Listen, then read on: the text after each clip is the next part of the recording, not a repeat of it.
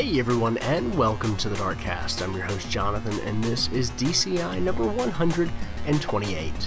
In this episode, Brian and I talk to Steve London about his work on the soundtrack for Halcyon 6. Halcyon 6 is a retro sci-fi RPG strategy base-building game that was kickstarted last year and is currently in early access on Steam. For more information about the game as well as some of Mr. London's other work, check out darkstation.com, where you can find all kinds of stuff in the show notes for this episode. As always, thank you so much for listening. Now on with the show.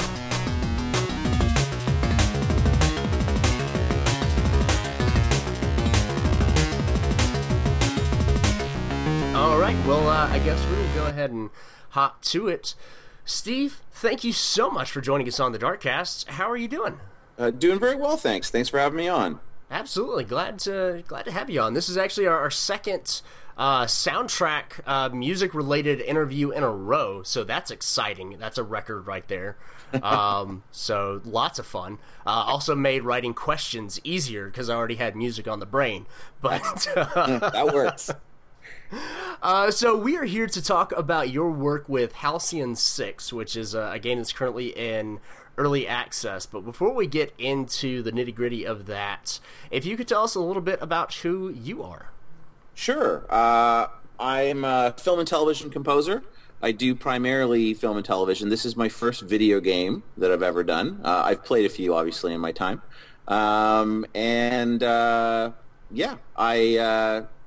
Did school. I've been working, work with orchestras, work with electronics, work with anything that basically makes a noise. Awesome. Now, you mentioned, obviously, you went to school for this. What did you actually major in? Where did you go? I did my undergraduate at Queen's University in Kingston, Ontario, Canada. I was actually an engineering chemist to start out with, and that didn't really work out so well. So interesting sounds, though, I bet. Absolutely. Over the screams of people running around burning from the chemicals. It was not really a great experience for me in terms of a degree. So I switched over to music, which was a lot less dangerous. And I did my my graduate work at University of Southern California in their film and television scoring program. And I've been working in Los Angeles and Toronto for about 20 years. Awesome. It's kind of funny that you mentioned that you were a chemistry major first. In college, I actually went to school with a guy that he double majored in chemistry and biology and minored in music and was like in all kinds of plays and stuff. So that's... And that guy saw him again. That guy was, well, he's actually working on his master's right now in chemistry. I think he wants to teach. Wow. I haven't talked to him in a while, but yeah, that's he's got a lot more stamina than I did. Between the workload for chemistry and the workload for music, I was done. It was really heavy duty. I know. I never saw him while I was in college. I would see him on the weekends sometimes or at work. Right.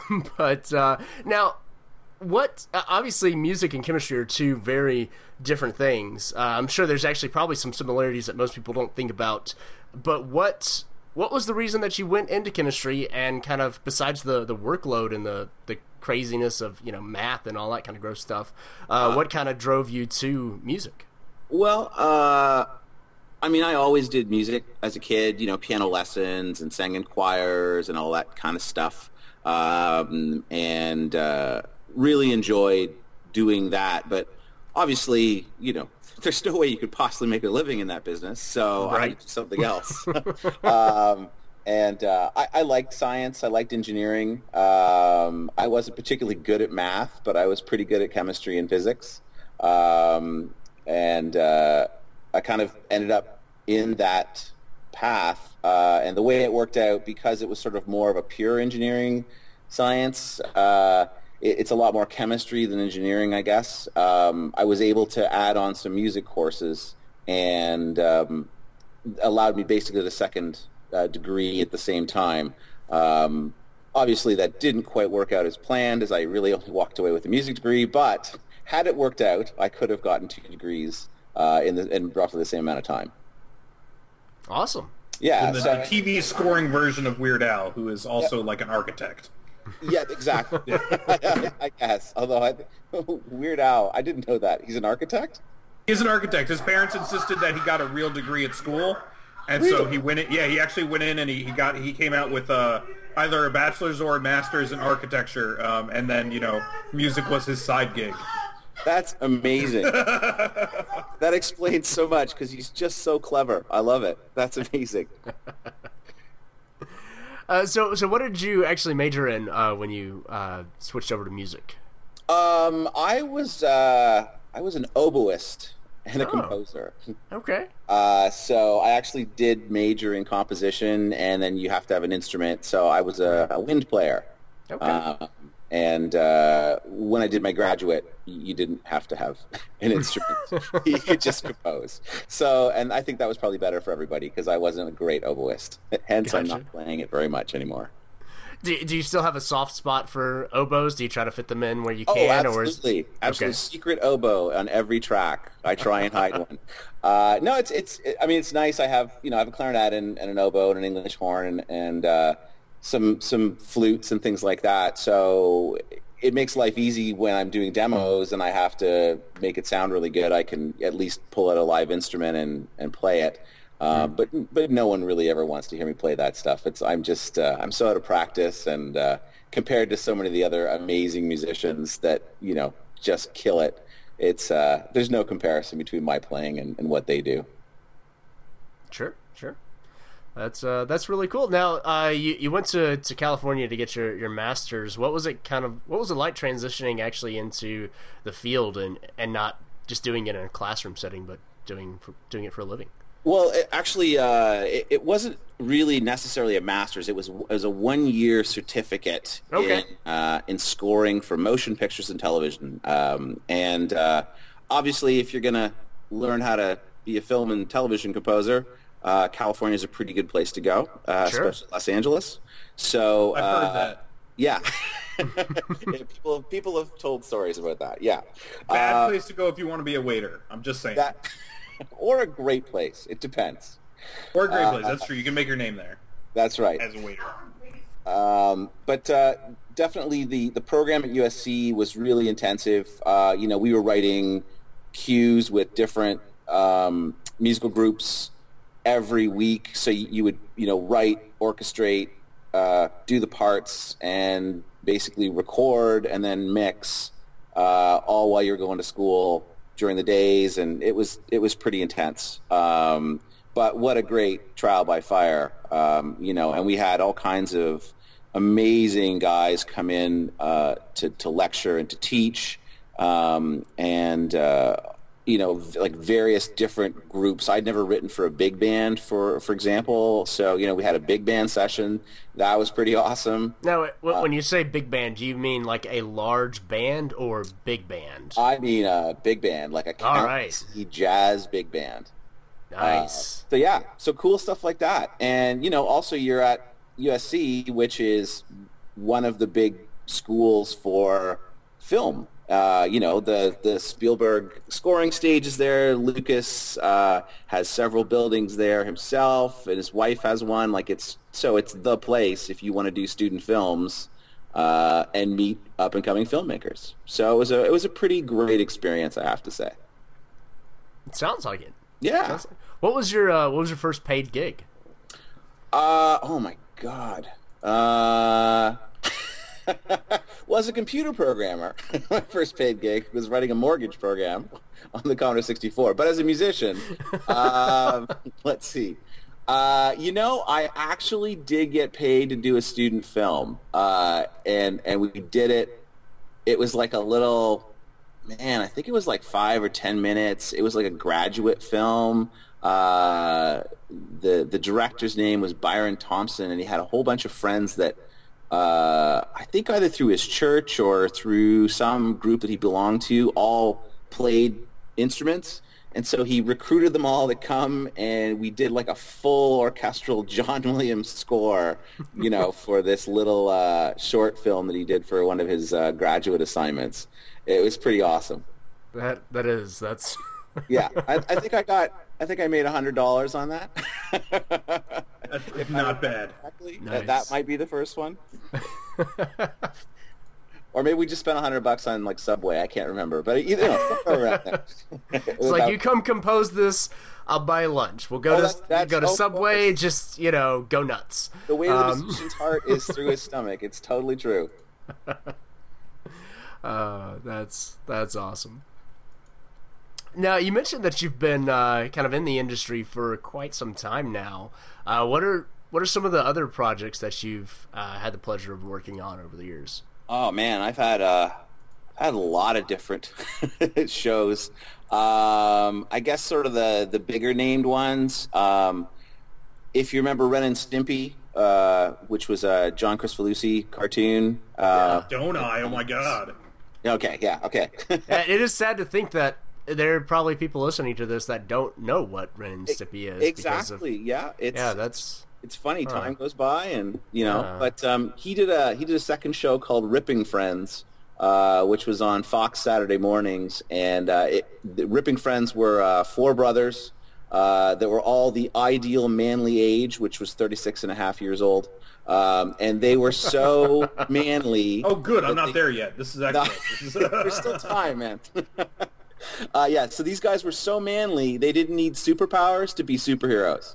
And so the show was kind of like a parody on all the superhero tropes. And that was my first big gig, actually. And it was crazy. And John Kay is an amazing animator and just an incredible talent. So it was a real challenge just to meet all the deadlines and get the music done and, all that kind of stuff, but I have to say it was pretty awesome working with John Kricfalusi. So that was kind of my first big one. And then just recently I scored Chow Beyond the Lines, which was one of the Oscar-nominated short documentary features that was in the awards running this year. So I got to go to the Oscars with the filmmakers and hang out. That was pretty awesome. Yeah. And I just finished a film that's out now with Ethan Hawke. He plays Chet Baker, and the film's called Born to be Blue. And it's in theaters right as we speak. Oh, cool. Yeah. Very cool. Very cool. Now, what you don't know is right now I'm looking up on Amazon where I can get the Ripping Friends, because that sounds amazing, and I'm going to be thinking about that for a long time. That show is so insane. I swear, man, like it's just the writing is nuts, right? Like John Kay's just crazy when it comes to this stuff. He's such an amazing, I don't know where this stuff comes out of his brain. Like it's just hilarious. So yeah, you got to check that out. I think they used to sell like a double DVD pack, I think, that had like 4 or 6 episodes or something. I don't know if it's still available, but it's out there floating around. You might be able to find it on eBay. Yeah, it looks like there's a copy on Amazon called The Ripping Friends Volume 1 and 2. It doesn't say what's in it. Okay. I would hope that that's everything, but I have a feeling it's not. Yeah, it's probably yeah. So anyway, but yeah, that show is it's crazy. It still plays sometimes, I think, on like Nick at night or some of those, some of the later night. It was a little more. It was a funny hybrid. It was kind of like that Ren and Stimpy idea where it was sort of for adults, but it worked for kids. Mm-hmm. So I have a feeling it's probably floating around the late night animation blocks. Indeed. And of course, there's just the internet where people like to upload things for you there's to be able that to thing. download them. Yeah, I've heard tell of this. There's a rumor about it. It's secret. It's on the down low. That's right. Because people still say the down low. That's right. They do. They do. People that use Gopher and Whois still say things like that. That's where all the secret oboes are stored. That's right. Or at least where the secret oboe tracks are. Yeah. Oh, yes. Listen for the secret oboe track if you buy the Ripping Friends DVD. It's in there. Excellent. Well, obviously, so we're here to talk about Halcyon 6. This is you mentioned your first video game project. Yes, it is. So What was it like doing a video game versus a TV show or a movie? It's insane. Nice, good, short, concise answer. I like it. Can you expound on that a little bit? Wow, it's a very different experience. When you write for film and television, you read a script, and when they put together the rough assembly and the edit, you get a copy of the picture, and you watch the picture, and you kind of come up with your concepts and your ideas, and yada yada. With the video game, there's very little, at least for indie video games. I can't speak for the AAA guys, but for the indie guys, the script was loose, and they sort of wrote as they go. They write, I guess, the stories and all the choices you have to make and whatnot. And then there's nothing really to see except maybe some concept art. And if I was lucky, when we started, they had some rough combat stuff that was playable. But really, I had no idea what this game looked like, compared to a film where you just look at it and you go, okay, that's the thing. So that was a bit of a head scratcher. I had to change the whole way I kind of thought about things. But then, scoring for it, other than just sort of some of the technical aspects, it kind of works the same way. My approach always is for film and television that you kind of come up with a broad concept for the show. Whether that's themes or a sound palette or a style, or and you find things to tie it in. So because the lead character has gills, the oboe will be his theme or whatever. So you come up with ideas. Choice. Yes, the obvious choice. Also the obvious choice, exactly. So you kind of that's kind of how I approach all the different projects I get. So I kind of had to tweak that a little bit for the game. But because the game is, have you guys seen the game? We've seen trailers. You've seen the trailers and stuff. Okay, so you've seen like the fact that it's like crazy awesome pixel art and all that kind of stuff. Yeah. So that was sort of the vibe. Was they wanted this pixel art? It's kind of an homage, I guess, to the games of the '90s, and so my concept was, well, then it's sort of an old meets new. It's like if Deep Space Nine was done in 8-bit, that would kind of be where in the ballpark. So the idea was to match music to that sort of style.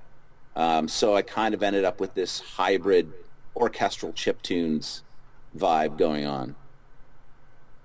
Orchestral chiptunes vibe. Yeah. So how does that work?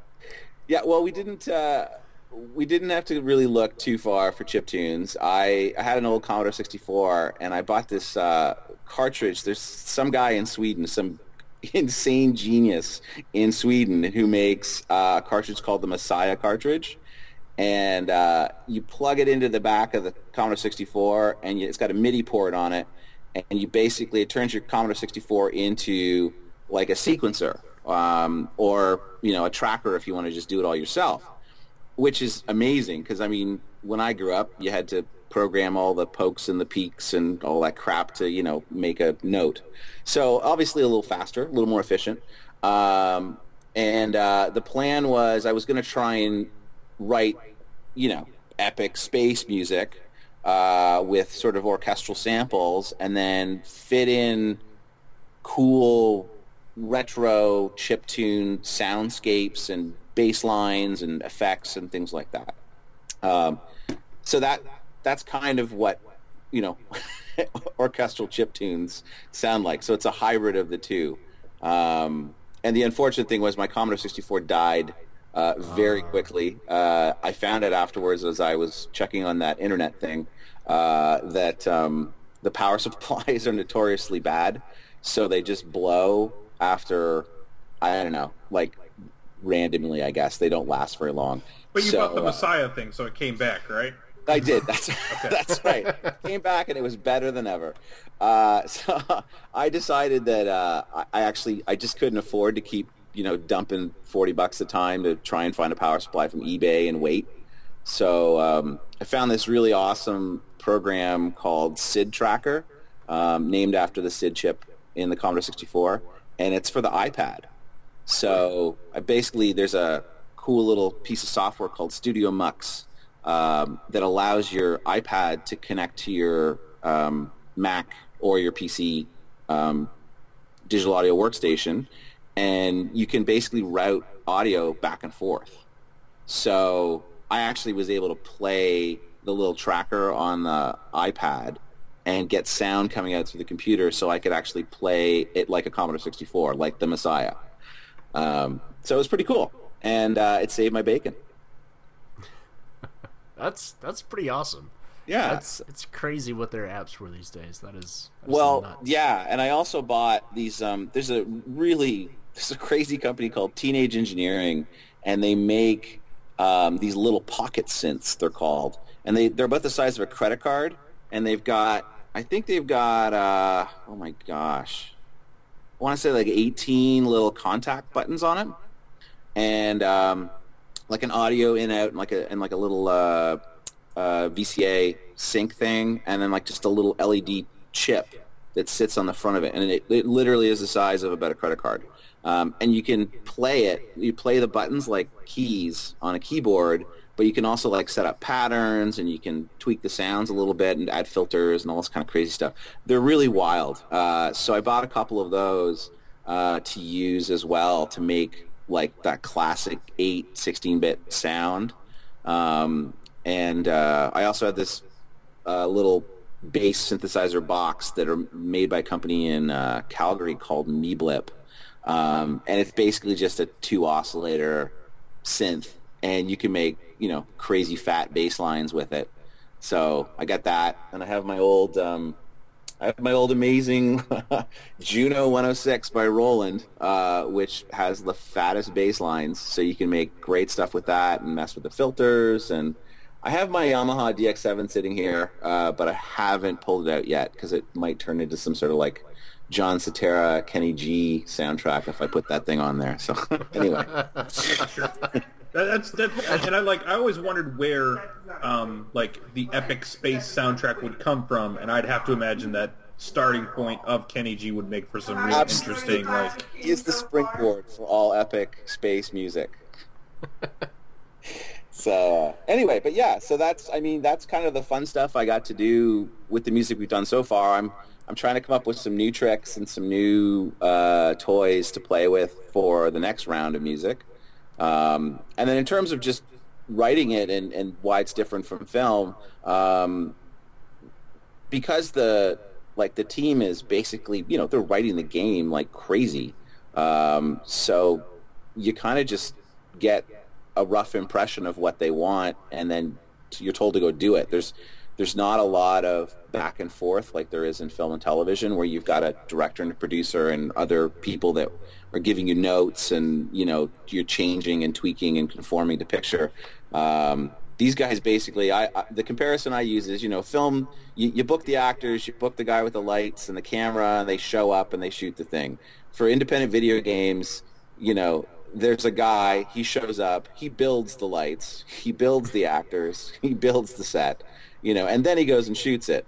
So it's just so much more labor intensive that there's just not an awful lot of time to really do sort of that heavy back and forth like there is in film and television. So it was a little bit, I don't want to say frightening, but just definitely not what I was used to, and I was really worried I was going the wrong way with the music, because you'd write something and there was, the only input was, okay, we need to be, more Stalin-esque or whatever it was, and you'd go, okay, and then they're like, that's great, what's the next piece you're doing? So anyway, it was very different, but I think they got enough information to me to get what they were looking for. And I think it's ended up pretty well. I mean, people seem to be liking the music, and people are loving the game. The game's awesome. Yeah, that's awesome. Now, you mentioned that kind of early on in the process, you're basically just getting like concept art and stuff like that. Now that the game is, kind of out there in some kind of format, do you get trailers or clips of the game? It's like, hey, we want something to go here, make something for it, or is it like themes? Like how are they giving you info for new tracks to make? now that they've basically got the first chapter released in EA, we know basically what everything looks like and how it works. So it's a lot more streamlined for that, for sure. I was talking with Peter McLaren, the producer today, about looking to see if we can do some different combat tracks. And just riffing on some ideas on those. So, and we know what the other ones do and that they're working and people like them. So, I'll try and find a way to do a similar thing, but different. And so, that's kind of I know there's still some alien race music to write with, I think, a couple there's one new alien race, I think, coming up that I think it's after the release. It was one of the stretch goals or something from Kickstarter. I can't remember exactly. So I'm going to have to wait until they finish the concept art for that. And figure out what that alien race is going to sound like.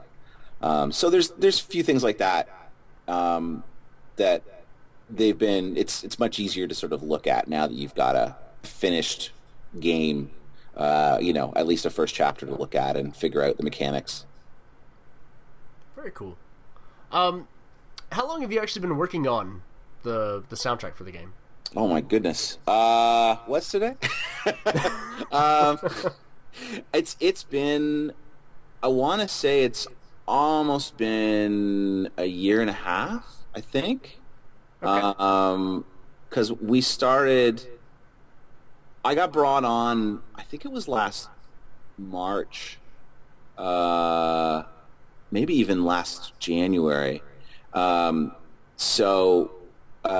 Cito, who's the owner of Master Damage, and we actually met at GDC the year before, and we actually knew each other when we were kids, and lost touch. So it was like one of those random, oh my God, I haven't seen you in 20 years, whatever kind of thing. So ran into each other at GDC and hung out, and Ken was telling me about the success they'd had with Please Stay Calm, which is their last little game they did. I think it's a mobile game specifically. And he really wanted to do this epic, space strategy kind of game. And we were talking about it. So, naturally I pitched and said, hey, friend, I would like to do the music for your video game. And so I did some demos for Ken and Peter, and they liked sort of the direction that we were sort of talking about, this, epic space chiptunes. And it was a little more glitchy, I think, when I started out doing more of like a glitch pop kind of thing. And so we refined it down over several months of just going back and forth. And then, they started their Kickstarter campaign, and I helped them do the trailer music, and then it was like, wow, we're off to the races and we've got to do the game. So it's been a while. I think it's been at least a year and a half that I've been doing it. So, and it looks like I probably got another few months to keep writing and do some more music for it. So, but it's been really just so much fun, I have to say, because it is, I kind of get to throw whatever I want at the wall and see if it sticks. Ideally, I don't get fired. And how does that time frame kind of compare to other projects that you've been a part of? Oh, it's ridiculously different. Okay. Film and television, if you're lucky, on a decent budget film, you might have 6 or 8 weeks to write, anywhere from 40 to 60 minutes of music, sometimes more. Wow. Some of these like movies of the week that you do for like Lifetime or those type of channels, you'll often have like 2 weeks to do the same amount of music. or just slightly over. The schedules are extremely tight in television and in film. Film has a little more latitude. Television is, it's weekly, so you're banging out a lot of music in a very, very short amount of time. That's got to be really good quality, and obviously work with the picture. I would imagine with TV that there are kind of certain themes that you kind of get to carry through week to week, though, isn't there? It depends on the show. If you look at a show like Walking Dead, there's sort of a palette that Bear McCreary has, but he changes that up a lot. But if you look at a show like, maybe like Arrow or Flash, like any of the, oh my goodness, McNeely. What's his name now? That's terrible. I am embarrassed to say I can't remember his full name. It's I don't know his name, but I know exactly the music you're talking about. Yeah, but he has that theme for the Flash with the really fast ostinato strings, so he can bring that back all the time. Blake Neely. I'm such an idiot. I can't believe I forgot his name. That's who it is. And so he can come back to that kind of stuff, and it just depends on the show in that particular case. But in terms of like this video game, I've had tons of time to work on all these different pieces, which is part of the reason I get to mess around and buy new toys and see if they work, and try and program new stuff. And really, it's it makes the process that much more different, because I'm not just doing it out of a set of samples that everybody has. You get to make new stuff that kind of gives it a unique sound. And that's kind of ideally, I think, what you want to aim for as being a composer. You want to come up with some new sounds, some new ideas, stuff that, not everybody can just kind of go buy in a box and use. Sure. How does that affect, I guess, when you're making music in such a short time frame? I imagine it's easier to make everything pretty cohesive because it's kind of all coming from the same place in the same time. Oh, yeah. But if you're working on it over the course of a year and a half, potentially, I guess, by the time you're done with it, almost 2 years, is it difficult to try to keep everything of the same ilk? No, that's a good point, Jonathan. It is hard to keep all that in your head, because obviously I'm doing other stuff in between, and I'll work on the video game for a few days, and then I have to switch over and do a film or a TV thing or something. So it's kind of hard. So I actually I have all the tracks in a folder, and I'll just go back and listen to them all and kind of get it in my head before I start working on new stuff. Because you definitely, that's the nice thing about a television show or a film. You're absolutely right. It's all cohesive, and the time frame basically forces you just eat and breathe that music and that concept. So anyway, that's it is. It's tricky to keep it all in your brain. So that's why, luckily, we have WAV files. When you were thinking of kind of like music to represent the different alien races, did you ever have to fight back the urge to go into the Ripping Friends folder? No, actually I did not. The alien stuff, I have to say, was a lot of inspired madness from conversations with Ken and Peter. As well as just my own demented childhood playing on the Commodore 64 and the old Apples and those games that were put out by Electronic Arts that were sort of popular. So it definitely like the Yabling theme is it's kind of a tip of the hat to the theme for Mule from Electronic Arts. I don't know if you guys remember that game.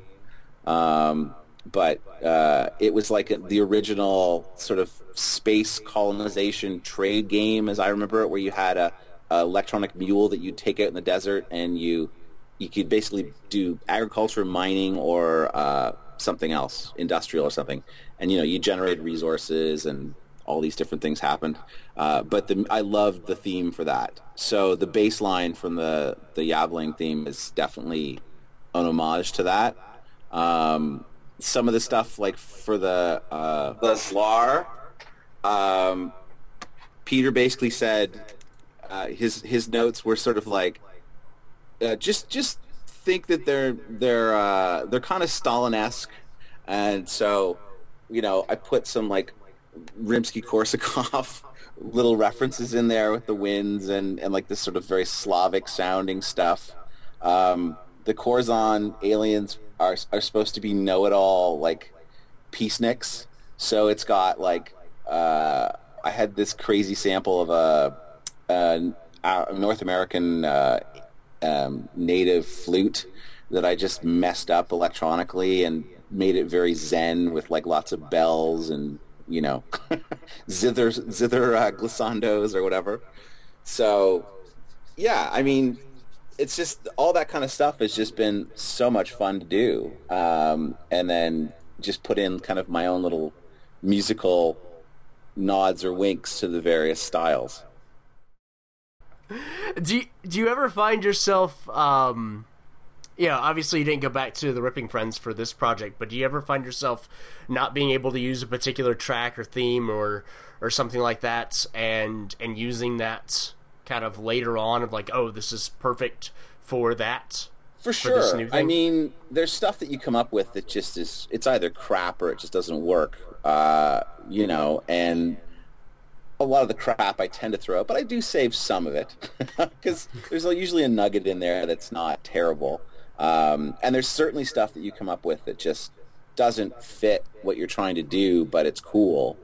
And like the Ripping Friends stuff, for example, it's all 1950s music. So there's just no way that fits into this game.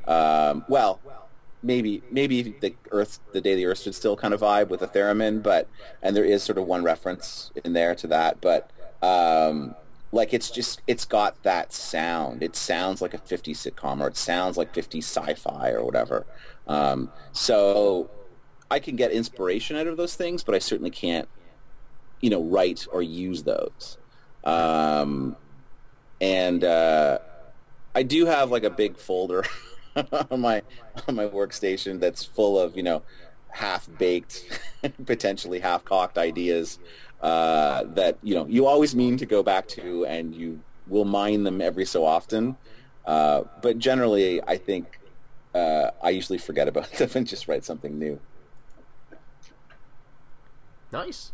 Yeah, that's. I imagine kind of springboarding off onto something new is probably generally the best. Generally, well, the other thing is as well, like if you're buying new toys, like if you're, a lot of the big guys now, like Junkie XL, Tom Hokenberg and Chris Beck, and like a lot of these big composers, like they're huge into modular synths, for example. And I mean, those things are awesome, but you use them in a different way, and it's a different style and whatever. So it's kind of a situation where as time goes on and technology develops to give you different sounds and whatnot, you often don't need to go back and revisit things you've done before, unless it's just you want the theme, or you like the way that you've composed something with the harmonic progression or something. But in terms of the sounds, man, things are changing so fast every day. It's pretty wild. Sure.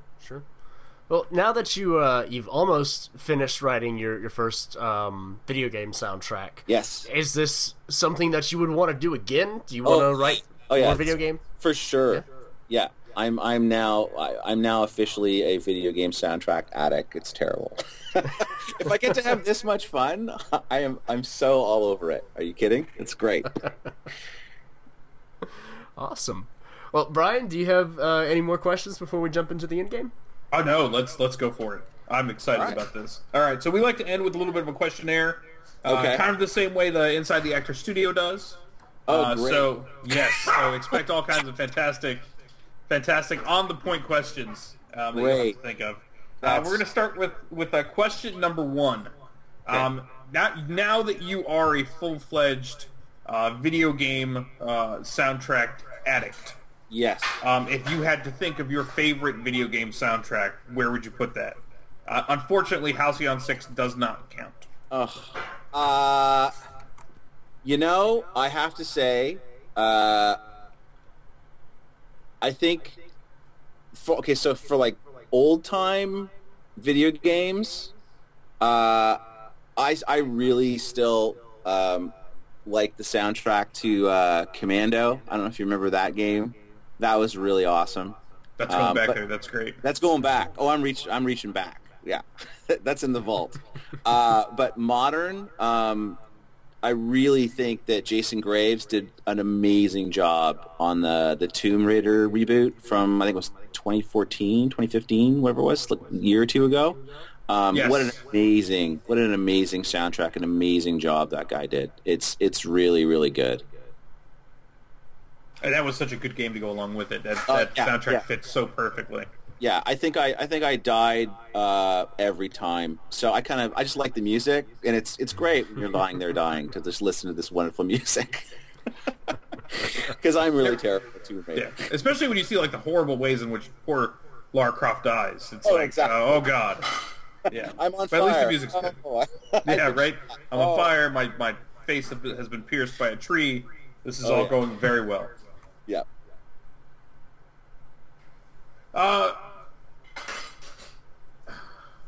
We didn't hear you mention this before, although you did mention going after some interesting sounds. Yes. Have you ever made an instrument, and if so, what's your favorite one? Okay, that's a good question. No, I haven't officially made an instrument, but I have done some pretty stupid recording things. Excellent. to make an instrument, if that counts, and I sadly have photographic proof.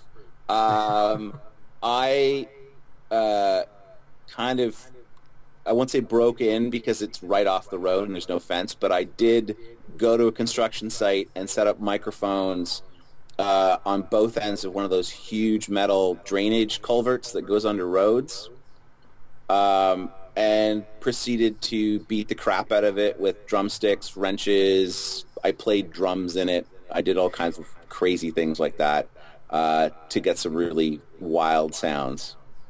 And then after that was over, I drove down to a friend's parents' farm and played things in a silo, just for giggles.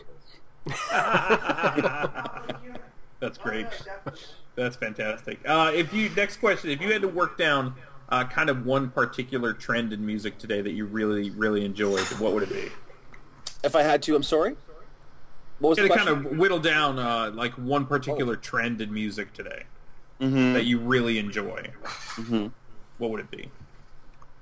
Well, I have to say, the more I mess with my old synthesizers and some of these little, pocket synths and things like that, and I see what like Tom and Chris Beck and those guys are doing with the modulars, I really dig that stuff.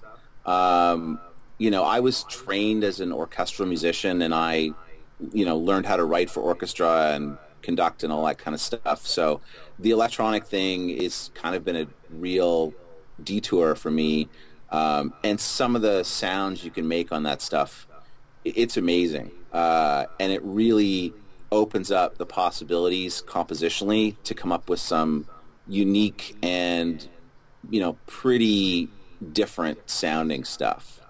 So I'm a big fan of that trend, especially if it's sort of hybridized with, standard music. I'm not sure if I'm really going to be like a big IDM fan, but it's interesting. It's got some pretty cool stuff. That's all you can ask for. Try and be open to ideas, right? Exactly. You just, open it, let the universe happen. Yeah. This next question we ask everybody that comes on here. Okay. Name the worst superhero trope spoofed by the Ripping Friends.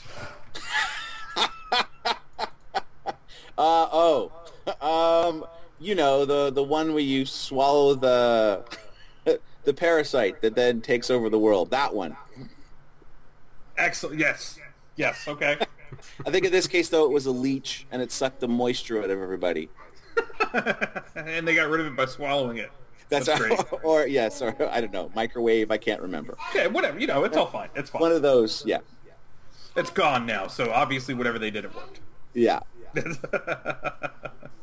But I will say on that DVD, check out the DVD. I think one of my favorite, like just close to going over the line episodes was called Man Man and Boy Boy, and it was sort of it's a parody of kind of Batman and Robin, but like it was hilarious. It was essentially bordering on, child abuse. Man Man was this, superhero in his tidy whities and like a mask, and Boy Boy was the sidekick who always got sent in to get the tar kicked out of him. So they'd be on the roof fighting, and Man, who sounded very much like Adam West from the old Batman, would say, "I'm going to fight this guy here," and it was like the smallest little tiny guy. Boy, you take them. And there's like 18 guys who were like 8 feet tall and 6 feet wide. And anyway, it was pretty hilarious. I highly recommend if you can find that one. It's well worth the watch. That's fantastic. Yes, from the twisted mind, Oh my God. the twisted genius of John Kricfalusi. That's good. So the next question. Obviously, you had the break in college where you chose music over engineering and chemistry. I chose the comedy. right. The obviously more dangerous professions. If you had no restrictions, is there any other profession you'd love to try? Oh, that's a good question. Actually, yes. If I knew that it wouldn't be financially worse than trying to be a composer, I would love to be a chef.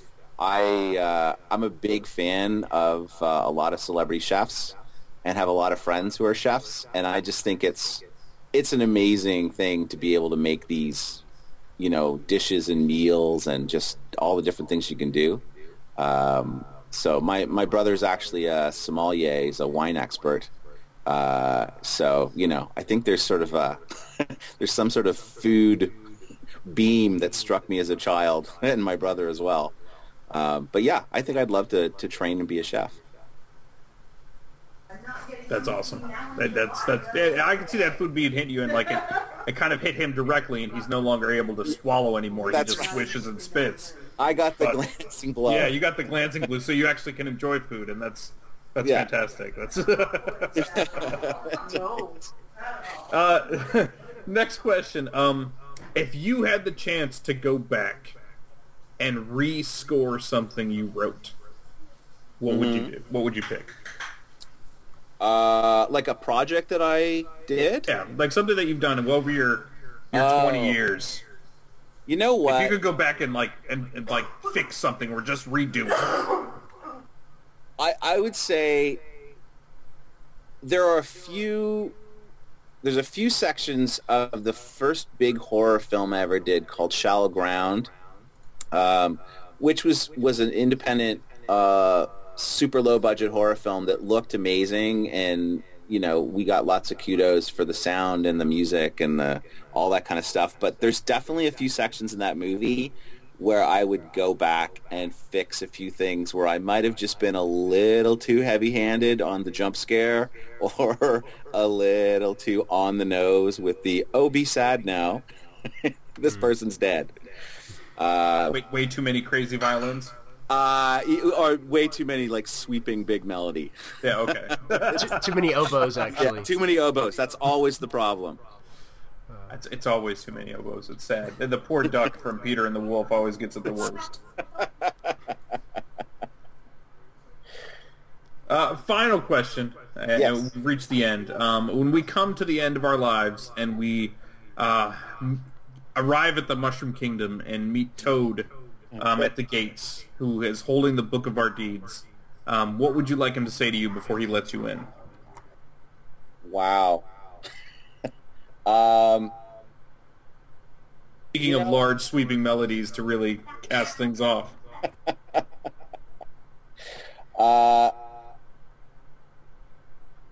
That's a good question. What would I like him to say? Probably just something simple like "good job." That'd be nice to hear after the end of it all. Absolutely. Good job. High five. Yeah, a little high five. Yep. You know, maybe. I mean, it's Toad, so it's probably like a real low five, but I mean, he jumps, so whatever. It's cool. Exactly. Yeah, exactly. I'm sure it'll look awesome. They'll fix it in post. It'll be fun. You know what? Everything gets fixed in post. That's right. Yep. Add some good Foley to it, and then you're good. Yep. You're fine.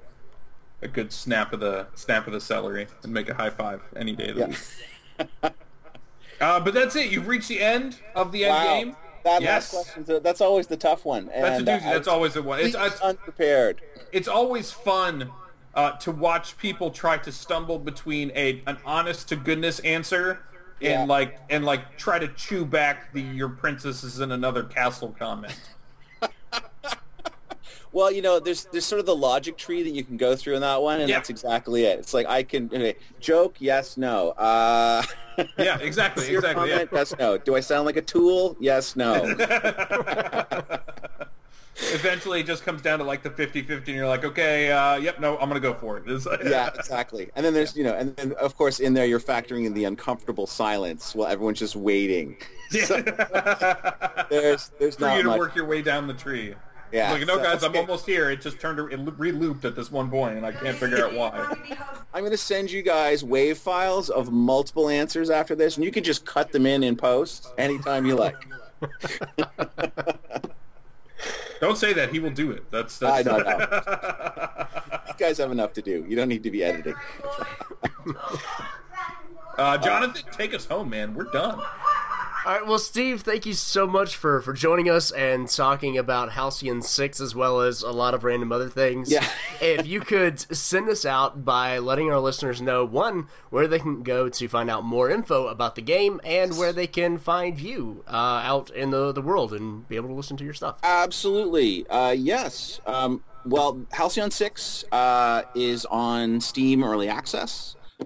There's also, I believe it is playhalcyon6.com, and 6 is the number, the numeral, not the written out word, for the website. So playhalcyon6.com. You can find them on Twitter, Halcyon6Game, and they're on Steam, Early Access. And my Twitter handle is @J, the initial, Stephen, Stephen, London. And you can also find me on SoundCloud, just under Steve London. And there is some Halcyon 6 stuff there. There's some Born to be Blue. I believe there are some Ripping Friend tracks for those who want to find them. So yeah, there you go. Fantastic. Well, thank you once again, and good luck as you continue composing stuff, both for the game and your other projects. Thanks so much, Jonathan. Thanks, Brian. It was really great being on with you guys. Thank you for showing up. All right. It was excellent. Thanks for talking with us. Hey, awesome. I appreciate it. That was good fun.